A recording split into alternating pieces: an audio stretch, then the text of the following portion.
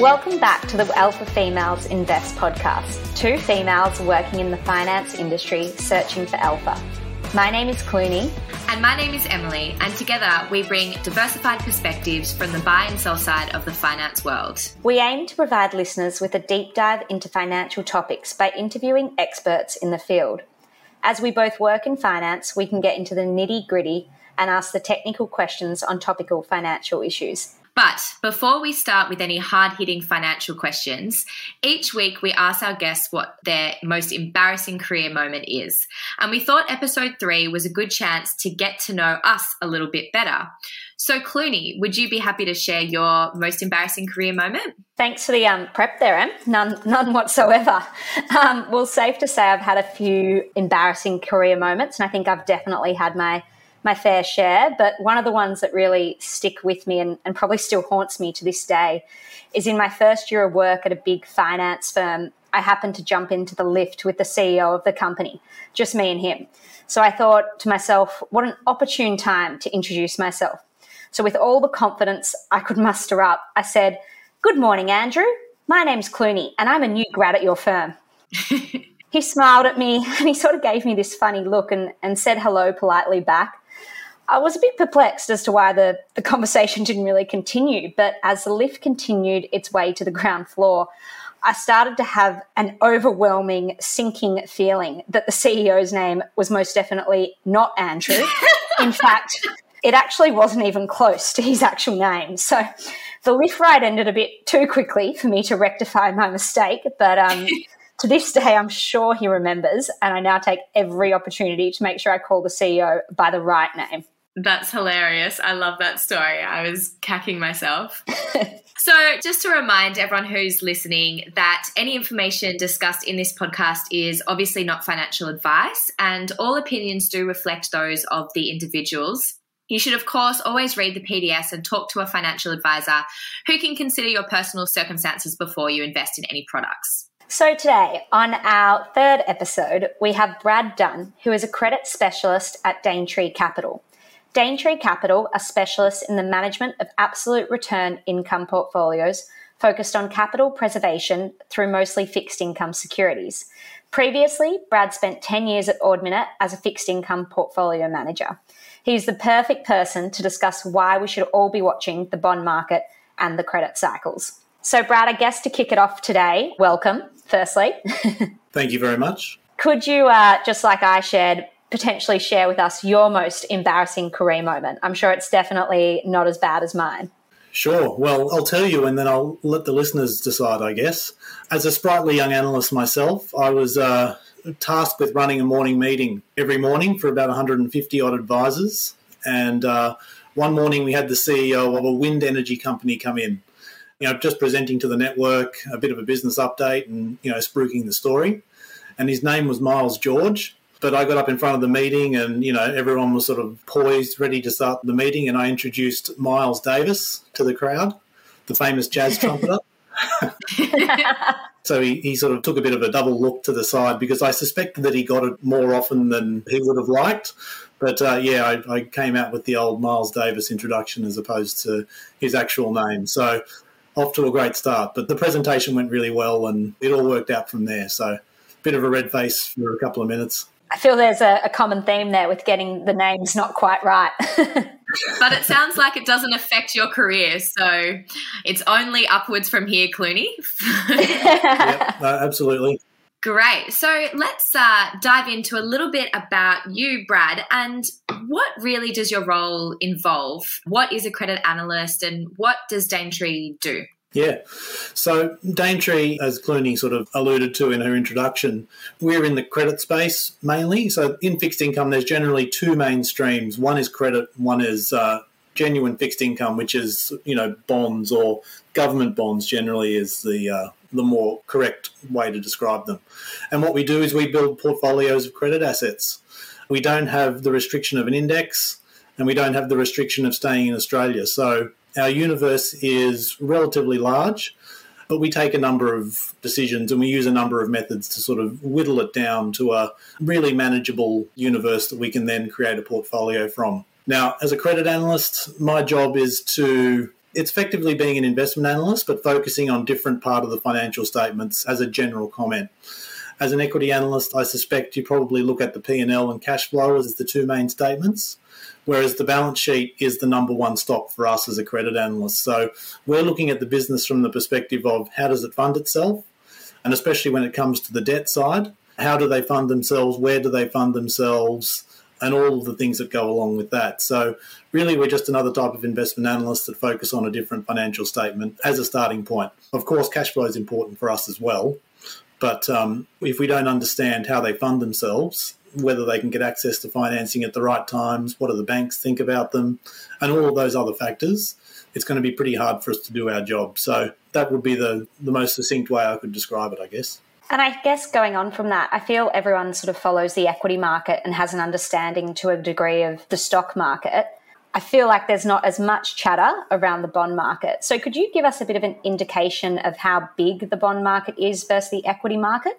Yeah, I was thinking about this over the last couple of days, and the best analogy I can think of is if you pick up a tennis ball, look at a tennis ball, and consider that to be the equity market in totality. Then if you pick up a basketball and compare the two, that's comparing the bond market to the equity market. Now, when I say bond market, that includes all government bonds and all the credit securities that companies issue. And even using that analogy, it's fair to say that it's quite a bit larger. But the reality is it's quite a bit larger because governments especially, what we've seen over the period past the GFC, is their ability to create a lot of money quite quickly. And a lot of that actually comes about via the government bond market. So as we've seen the GFC and now the COVID recovery, what we've seen is a lot of borrowing effectively pop out of thin air because of central bank support. So that's really sort of put a rocket under the fixed income market and really seen it grow quite a bit larger in comparison to the growth rates of equity markets, even though many equity markets are sort of touching on record highs at the moment. Wow. So given that huge size, why do you think there's not, I guess, as much information or as much of a following around the bond market? Yeah, it's an interesting question, but to be honest, the sort of the daily gyrations of the stock market, it's a lot more interesting for people to get their head around. So in the stock market, you can have a great stock story. There's a new company that's been built over a number of years. They've listed to a lot of fanfare. There's been a lot of catalysts along the way. So there's something to keep you interested. In bond markets, it's a lot more high level. It's a lot more macro thinking. You've got to think about some factors that are sort of 20 years in the making and could impact things 20 years in the future. And that takes a lot of a different skill set and a lot of a different mindset than finding the next Afterpay or finding the next 10 bagger, so to speak, which is always happening in equity markets. And there's always a lot of movement and ideas and ups and downs. And it is the case in parts of the credit market, but it's certainly not to the same degree as you would see in the equity space. It's so interesting because I remember the first time I learnt about the difference in size between the bond market and the equity market. I was pretty shocked given that, most conversations I have in finance are around the equity market, which is really dwarfed by the fixed income market. So I guess given that it's so big, what really are the benefits in investing in fixed income versus equity products or versus just holding cash in a bank? Could you take us through some ideas around that? Yeah, realistically, it's not a case of one or the other. Realistically, it's just a case of you need to have a bit of everything. And that, of course, depends on your stage of your investing life cycle, depends on your risk appetite, depends on a whole range of other factors too. So I don't really look at it as a either or. But in terms of fixed income, because that universe is so large, it can be overwhelming to say, where do I even start? And also, as well, even sort of at a much more micro level, when you've got interest rates as low as they are now, it can be a little daunting looking at these low interest rates and saying, where do I even start in terms of finding something that is going to sort of return me a little bit better than cash without me taking unnecessary risks. So, there are still high yields out there, but are you willing to invest in, Venezuelan government bonds, or are you willing to invest in the bonds of emerging market countries like, Kenya or Ethiopia? Because they all have bonds available for sale.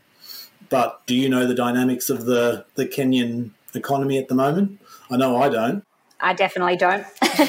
And I think it's very rare that there would be sort of an emerging market specialist that would be out there in mum and dad land that could make those kind of decisions. So a lot of the market is kind of closed simply for that reason.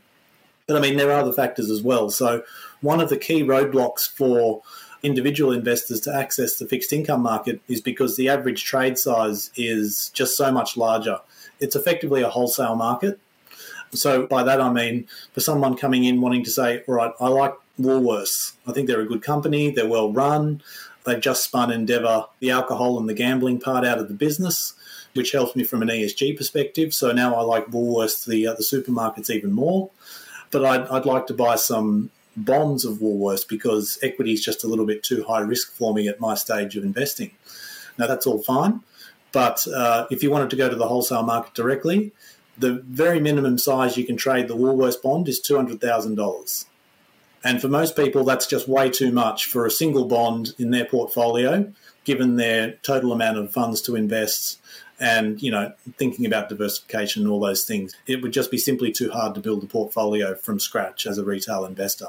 I know that's definitely kicked me out of the game. So I guess in your previous answer, you just touched on interest rates being extremely low. Could you just explain the yield curve and what drives changes in the yield curve, I guess how that relates to interest rates and the relationship between price and yields? Yeah, sure. So the first thing to remember when it comes to fixed income, especially with fixed rate bonds, is that when interest rates go up, bond prices go down. So that's the first thing to remember. And if you remember that, you're pretty far along the curve already when it comes to getting your head around fixed income as a proposition. But back to the sort of the first part of your question.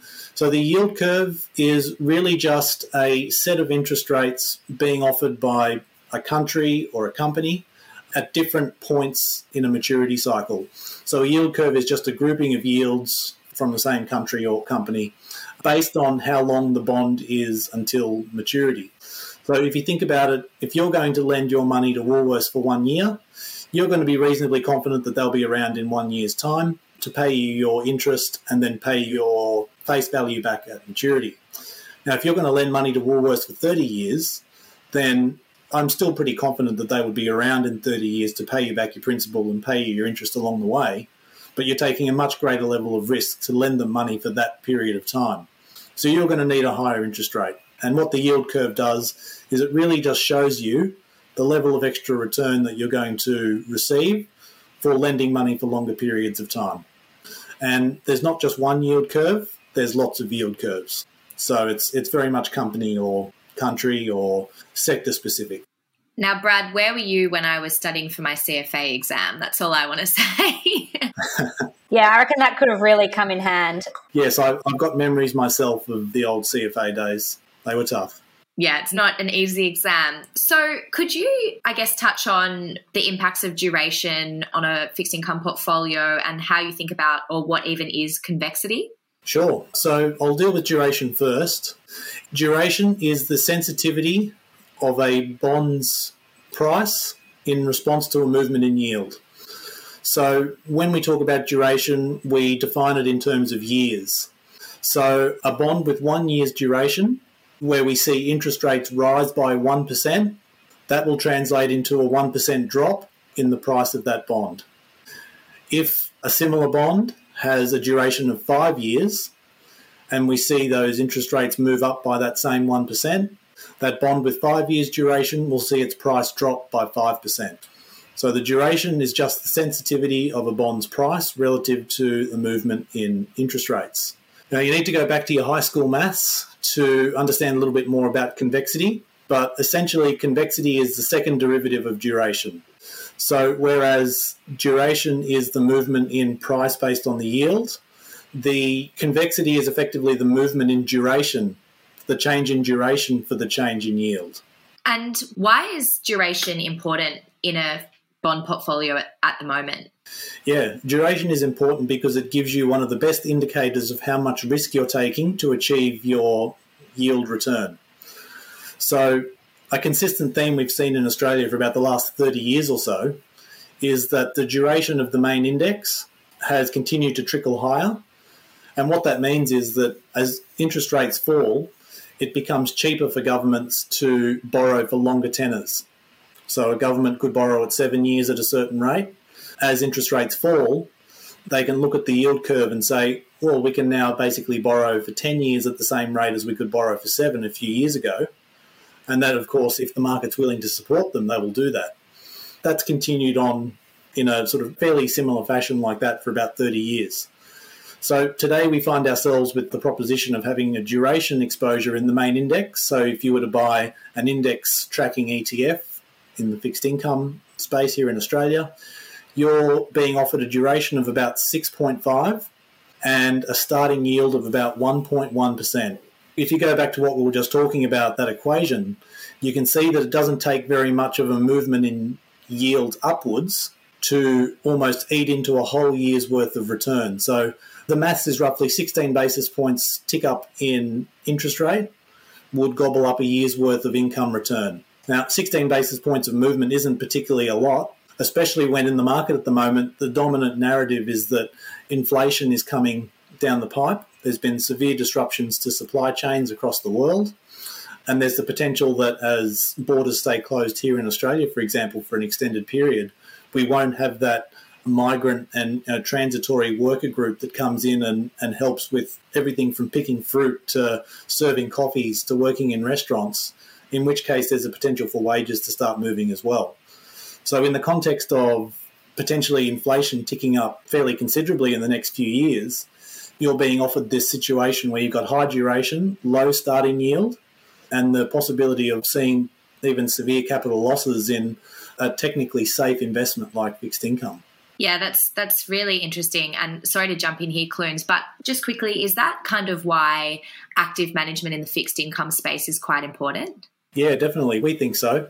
So one of the things that we like to tell people is that when you think about index investing in the equity space, what you're really saying is you're sort of going to track that index, and the index reflects some of the best performers in the market. So the better a company goes, the higher its market cap goes, the greater its weighting in the index, and then the more that index investing ETF or that index investing investor is exposed to those better companies. Now, fixed income indices are constructed effectively the same way. So what you end up with is you end up with a growing exposure to the most indebted companies or the most indebted countries, and that's not great over time. So an index investor in fixed income is actually exposing themselves to additional risk over time because the biggest borrowers make it to the top of the pile and you're overexposed to the highest borrowers, which can cause problems, especially when interest rates rise, because all of that borrowing becomes much more expensive to refinance. And then you're caught up in the other side of that whirlpool and you end up fostering losses that, again, as I said, are supposed to not really occur in such a safe, quote-unquote, asset class. So I guess then you've touched a lot on the impacts of volatility within the yield curve. On our first episode, we spoke about the impact of rising rates on technology company valuations. How does that then really impact the equity market, I guess, besides ETFs per se? Yeah, so the main way that rates flow through to the equity market is in terms of the valuation of future cash flows. So as an equity investor, when you're building your DCF model, you need to make an assumption about what the cost of capital is into the future, because it drives so much of what the output of your model says in terms of valuation and DCF and the sorts of things that you use to actually put a price on the individual stock. And as interest rates are low, the market becomes more and more comfortable to forecast those rates staying low further into the future. But the risk is that, as we've talked about, there's an inflation shock or there's some other thing that comes through the system that the market's not anticipating, and those assumptions that are looking quite bullish in terms of rates staying lower for longer could change. Where will that flow through to? It probably flows through hardest to the higher growth technology stocks, because they're the ones where you need to take the most liberty in terms of, putting multiples on future earnings to justify the sorts of levels that they're trading at the moment. So they seem quite exposed to interest rates at the moment. Curiously, just a sort of a brief market comment here, I've been surprised at the unwillingness of US rates investors to really start to flow through some of those inflation expectations to, say, the US 10-year yield, because it's been remarkably calm despite all of the data that's starting to flow through, not just official data, but anecdotal data as well about the risk of inflation. So I think it's really curious that, it feels like one of those times at the moment where it's almost too calm. You're waiting for the next left field event, or you're waiting for the next thing that really sort of shakes the market off, because it just seems way too calm given all the cross currents that are coming through at the moment. So is that what you're most worried about at the moment, I guess? And what do you think the outlook is for bonds? Do you think we do get a lot more volatility in that space going forward? I think we do, but as always, you can pick a level, but you can't pick the timing. So I think rates are going higher, but the timing of which is still very uncertain. There's a lot of talk about central banks, and the Federal Reserve, of course, is the sort of the main one that the world looks to. And they've got a symposium coming up in a couple of weeks' time at Jackson Hole, their usual annual symposium, and it's really closely watched because a lot of the Fed governors get to speak on quite a broad platform and try and enunciate some of the key issues that they think about when they put their dot plot together, and all of these things that the market really watches quite closely. So I think that's coming up in the next little while, and that could certainly be a catalyst for some renewed volatility. But as I said, I think just the case of markets being so calm is cause for concern in and of itself, because I just don't think they're necessarily taking seriously some of the things going on that could lead to higher inflation, and from a fixed income investor especially, what that could do to excessive duration exposure, and what it could do for actually defaults directly in terms of companies that have been able to rely on the market to fund them, even though in a more normal time where there was way less liquidity available, those companies may not have been able to attract the capital to keep themselves in business. And I'll raise the term zombie companies, but the amount of zombie companies that couldn't have continued but for extremely low interest rates is actually still on the increase. And it's a pretty high number. I was surprised when I was reading about this recently. It's almost 15% of companies that are relying on really low interest rates to continue on, and but for them, they would be in a lot more difficult situation in terms of an ongoing business. So it's one of those things that it does worry me, because it's not just a case of having low interest rates, but the market still needs to be willing to refinance you when it comes time to refinance those bonds. And they're pretty closely interlinked, so one can definitely impact the other. Yeah, that's really interesting. And I guess just following on in the inflation chat that we're having, how do inflation expectations impact the equity market? I guess we touched on a little bit of that, but also the property market, and, should we be fixing our mortgages? Well, I think you gave the disclaimer at the start, so I'll sort of tiptoe around that one in saying that I don't think rates are going to go particularly much lower, especially here in Australia. So if you do have a mortgage, I think we have probably seen the best of the fixed rates for now. Those fixed rates were largely able to be offered because we had a lot of support from the RBA, who was effectively offering very cheap money to the banks to support them through this recovery. Now that that has wrapped up, I think the banks will slowly start to normalise some of those, really low rates. Nevertheless, I don't see the RBA particularly looking to move anywhere until 2024, as they say. And that's just because there's one thing to say we'll give emergency funding to the banks to get them through the worst of the crisis, but the reality is demand for lending is actually still relatively muted. Despite what you might hear about property markets going to new highs, the actual demand for new credit, as opposed to someone selling their house in Sydney for X million and moving to Newcastle, or someone selling their house in Melbourne and moving to the regions, that creates activity and noise, and someone needs to buy that property. But the property being bought in Melbourne CBD is probably from someone else who has sold their house in the suburbs and is trading up. So there's a lot of dynamics in place there. But as to how it connects to interest rates, I don't see the RBA moving anytime soon. So to the extent that there'll still be opportunities for people to get into the housing market, I think it'll still be there. But yes, I don't think we'll see those exciting rates that we saw even 6 months ago available, unless you're really lucky or the bank manager really likes you. We better call our mortgage brokers tomorrow morning, Em. So we also spoke on a previous episode about the ESG premium that we think is potentially currently in the market at the moment. Can you talk through the role of green bonds and sustainability-linked loans and potentially just why issuers are giving discounts for these products and how do they sort of determine, I guess, the extent of that discount that they're receiving currently? Yeah, well, in terms of the extent of the discount, it's really just markets saying this, the supply and demand. I think companies are always going to try and issue debt at the cheapest price possible, given the terms that they're offering.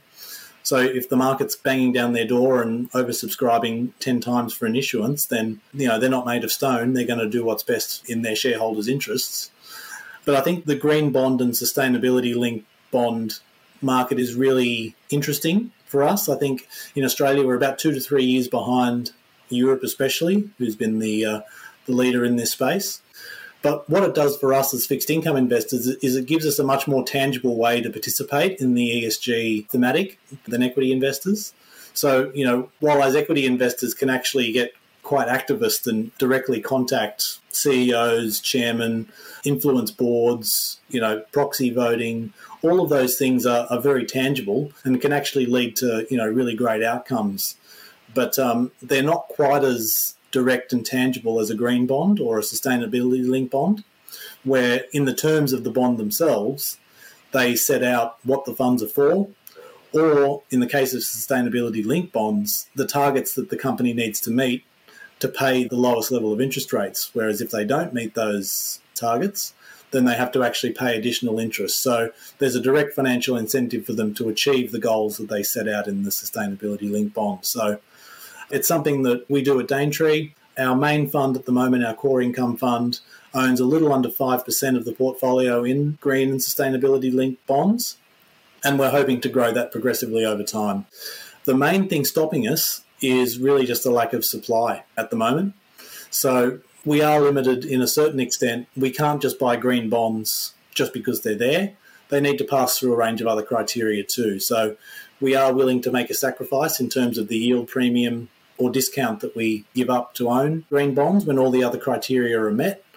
The reality is there's just way too much money chasing way too few bonds, especially in Australia, and that feeds through into that market supply and demand. Yeah, it's fantastic that the ESG movement is impacting, I guess, all elements of finance, and we're just seeing, as you said, really large demand and hopefully supply continues to follow. So why is sentiment important in the credit market and how does that play in to credit cycles? So whether that's defining the beginning or the end of a credit cycle?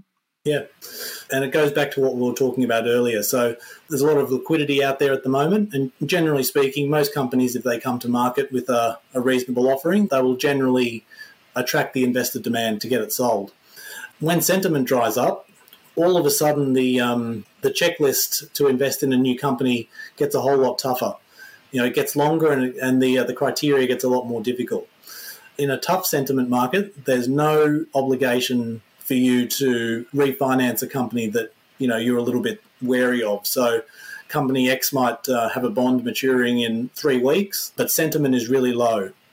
They require it to be refinanced, but if there's not the sentiment there to refinance it, then all of the investors will say, thank you very much, we'd like our money back. And then they'll be left to find alternative ways to fund the business or to refinance that bond. And if they can't refinance that bond and the banks are not willing to help, then it starts a process. And one company in itself probably is not enough to start a cycle. But if we see a couple of weeks in a row where the market's unwilling to effectively fund several of these companies that come up for refinance, all of a sudden it starts to feed on itself. And the market worries about, who could be next to not be refinanced, who could be next to come to market and not get fulfilled, and it starts to feed on itself. So sentiment is just one of those things in credit markets where there's no obligation for you to buy any particular bond. So if you can't attract the interest, there's much more of a hard date on it. The maturity date is 30 June. If you can't get it refinanced by then it's on your shoulders. So there's that time element coming up against the sentiment element. Yeah, absolutely. I do think that's an interesting tact on it. So I was recently listening to another podcast with a woman by the name of Gabby Rosenberg, who is the co-founder of Blossom, an app-based fintech platform designed to introduce younger generations to the fixed income asset class. I thought what was really interesting in her podcast, and you briefly touched on this at the start as well, was that she identified that historically there have been a lot of issues around liquidity, redemption ability, and initial amounts that are needed to be deposited in order to get access to the fixed income markets. So maybe if you could just give us a little bit of colour around that and your perspective on those three key areas. Yeah, definitely. Yeah, when it comes to liquidity, it's often not there when you need it most. And likewise, when you're not needing it, everyone seems to be knocking on your door and wanting what you own. So it's a bit like that in fixed income. And as I said, nothing in fixed income really trades on a central exchange. So if you want to sell something, you need to go and find the buyer, whether it's a broker who offers part of their balance sheet to buy it and put it on their books, and then they go off and resell it to someone else, or whether you go to a broker that finds another buyer directly and just sort of sits in between the two parties, or you go and find a buyer directly yourself. That's a lot more work than ringing your broker or getting onto a online trading platform and hitting sell. So there is that aspect that really makes the barriers to entry just so much higher in fixed income. The large trade sizes, of course, I mentioned earlier, 200,000 Aussie dollars is generally your entry level. There are some brokers that take that $200,000 parcel and actually cut it up into smaller amounts to try and deal with some of those issues. But that takes a lot of work on the back end. It's not always simple to carve up those bonds into smaller parcels. So if someone finds a way to do that in a cost-effective way, that can really open up the market to a whole new suite of investors, then all power to them, because I think it's going to really provide that access to a much broader group that can actually sort of get on and say, I can do this, and I'm confident that I can do it in small steps first and then scale it up to the size I need as we go. And also just in terms of accessibility and some of the issuers involved, some of the issuers involved are not companies that need to issue public accounts. So that's some of the infrastructure players, it's airports, it's other private companies that have a bond issuance program but are not listed on the ASX or are not listed on a public exchange. So there's less requirement for them to issue information about their financials and their strategy and their outlook and all of those things that we as listed equity investors take for granted, the amount of disclosure that most big companies are forced to make. In fixed income, that's not the case.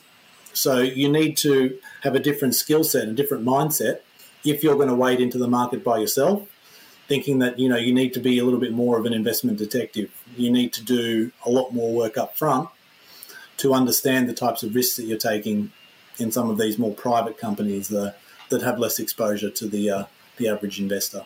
Yeah, thanks, Brad. So following on from that, what is, I guess, the best way for younger people to get into fixed income investing if they wanted to, given that, most younger investors don't have $200,000 per company to invest? And following on from that, what is the Daintree difference and what can you offer your investors? Yeah, to sum it up, I think the best way to do it is via ETF. But before you just jump in and find the first ETF with a fixed income in its title and buy away, I think you need to distinguish between those ETFs that are passive and those that are active, because in the market now you have a choice of both. And of course, being an active fixed income manager, we're biased towards the active, but we think there are many good reasons why active is the place to be. We actually offer a couple of active ETFs via one of our affiliates at eInvest. So there is that access for anyone that can trade on the ASX or Chi-X to access an active fixed income portfolio from ourselves. And there are several of our peers that have offerings in the market now as well. And that's in complement to the index ETFs that have been around for quite a while, are fairly well known, provide that very basic entry-level exposure. But as we've talked about, it comes with its own special set of risks that I think everyone needs to sort of take a step back and understand just what sorts of risks you're taking when you look at any fixed income ETF. So, that's duration, it's the starting yield, it's the overall credit rating of the ETF on a portfolio weighted basis, it's the types of securities they can invest in, It's the types of sectors that they look at and don't look at. Do they have an ESG overlay? And several more. But I think ETFs are the way to do it. And in terms of what Daintree does, well, we're certainly in the active category rather than passive. We certainly look to as broad a universe as is practicable for us to find the best ideas. We have no compunction in saying no to something and reducing a weighting to zero in any company that either doesn't pass our ESG criteria, doesn't show relative value compared to its peers, its strategy's changed to an approach that we don't like. All of these things can be catalysts to reduce our position and manage our risk, because everything needs to check off before it gets into the portfolio. So having that really active approach is certainly important. And then we have risk management over the top to make sure that we don't let our duration go much above a year or so, which means that whether rates are going up or rates are going down, it's not as much of a focus for us, because we're busy making sure that the individual credits and the individual companies are as strong as they can be and offering the best relative value for us. Because at the end of the day, you're buying a fixed income product not for the capital movements, not for the capital volatility, but indeed for the lack of it, and that steady income that really is the hallmark of fixed income generally. That's awesome. Thanks, Brad. And I think that's really interesting, just given the fact, I don't think many people realise you can actually invest in fixed income ETFs, not as easily as potentially equity, but there is exposure there that you can attain. So, that's definitely been the most comprehensive lesson in fixed income I've ever sat through. So thank you so much for your time, Brad. We always like to finish the podcast with just one final question from all our fantastic speakers. So can you give us your top career tip? Sure. Maybe I'll sneak in two small ones. The first one is to always listen. So if you're sitting at a desk and you're new in a role, be sure to absorb as much as possible from those more senior around you, because you can read every textbook in the land. You can get A+ scores and GPAs of as high as you can get, but there is no substitute for learning real lessons from people that have been there before you and have that experience. So tip number one is to always listen and absorb as much as possible. And tip number two is, if you have an ambition to get to a certain role or a certain level, whenever you find spare time in your current role, start to do the work as if you're in that next role, because you never know when the opportunity might come up. Someone taps you on the shoulder, someone leaves, the business expands. If you're in the position where you've actually started to do the work of the job that you want to get to, you're in a much better position to put yourself forward and give yourself the best chance of progressing into that role. It worked for me multiple times, and I suspect it will work for me again. So it's something that has served me very well, even from the early days of my career. Thank you so much, Brad. You've really covered off a vast amount of information on the fixed income and bond market. I mean, we spoke about duration and yields and why adding fixed income is so important for portfolio diversification, the advantages of having an active fixed income product as opposed to a passive fixed income product, how you can, everyday investor can get access to fixed income through ETFs. For example, Daintree Capital manages the eInvest fixed income portfolios called eCAS, eCore and eMax, which are available on Chi-X. And so that was Brad Dunn from Daintree Capital. Thank you so much for joining us. It was such an interesting conversation. I definitely learnt a lot and will take home so many tips for investing in fixed income. Thanks, Brad.